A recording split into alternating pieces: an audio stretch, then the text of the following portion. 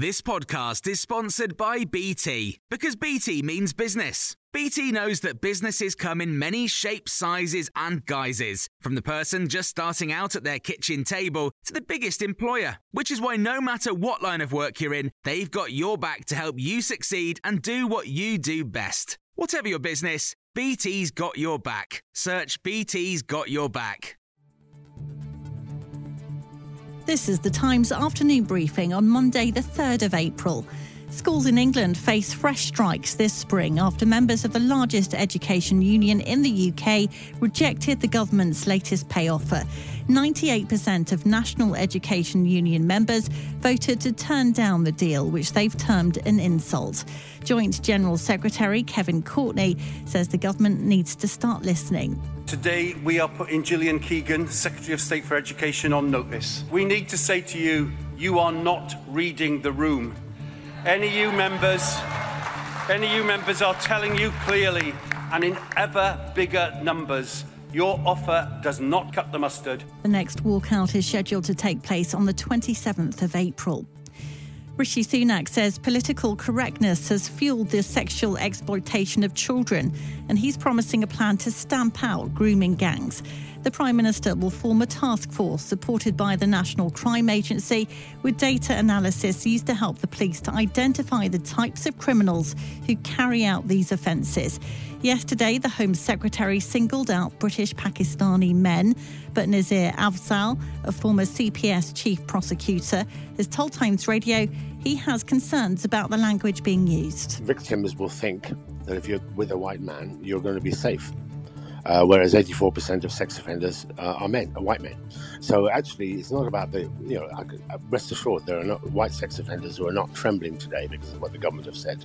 But the worst thing for me is that victims will probably have a false sense of assurance that they'll be safe in the hands of a white man when in fact the data says they're not. And he says the government needs to make sure it cracks down on all forms of sexual abuse. Street grooming, which is terrible, is still the smallest number of victims of child sexual abuse. Thousands, but still the smallest.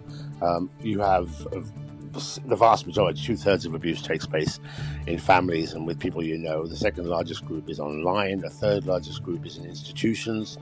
And they're predominantly white perpetrators. Ethnicity data will then be used to support police investigations.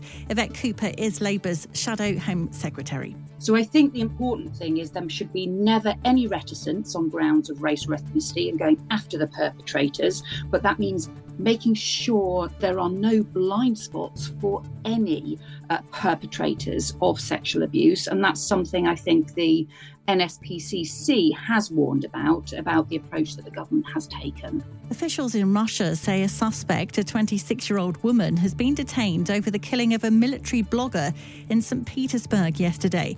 Vladlen Tatarsky, a high-profile supporter of the war in Ukraine, died when a bomb went off in a cafe, thought to have been hidden in a mini statue of himself, which was handed to him. Dozens of people were injured. The Labour leader says Brexit has had an impact on cross-channel holidaymakers' journeys following a weekend of disruption at Dover. Sir Keir Starmer says there are more checks that need to be carried out now and the government needs to get a grip.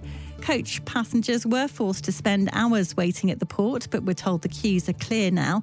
Conservative former Minister Tim Loughton has told Times Radio a lack of staff at the French border control is to blame for delays at Dover, not Brexit. The whole issue about what's going to happen with passports after Brexit is people wanted to make sure we were checking who was going in and out of the country. So the problem isn't with the fact that passports are being more rigorously checked. I think that's a good thing. The problem is how many people we've got doing it. Seymour Stein, a music industry executive who helped launch the careers of Madonna and numerous other world-famous acts, has died at the age of 80.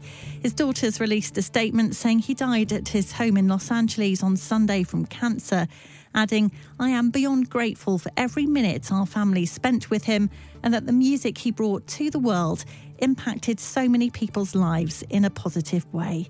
And you can hear more on all these stories throughout the day on Times Radio.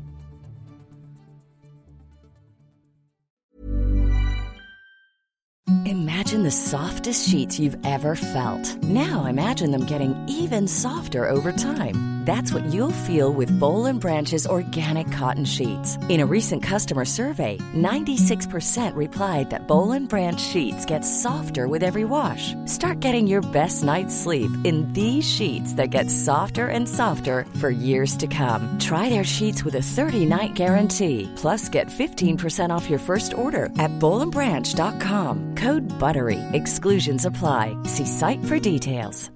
When you make decisions for your company, you look for the no-brainers. And if you have a lot of mailing to do, Stamps.com is the ultimate no-brainer. It streamlines your processes to make your business more efficient, which makes you less busy. Mail checks, invoices, legal documents, and everything you need to keep your business running with Stamps.com. Seamlessly connect with every major marketplace and shopping cart. Schedule package pickups and see your cheapest and fastest shipping options from different carriers, with rates up to 89% off USPS and UPS rates. And with the Stamps.com mobile app, you can take care of mailing and shipping wherever you are. Make the same no-brainer decision as over 1 million other businesses with Stamps.com. Sign up with code PROGRAM for a 4-week trial, plus free postage and a free digital scale. No long-term commitments or contracts. That's Stamps.com. Code PROGRAM.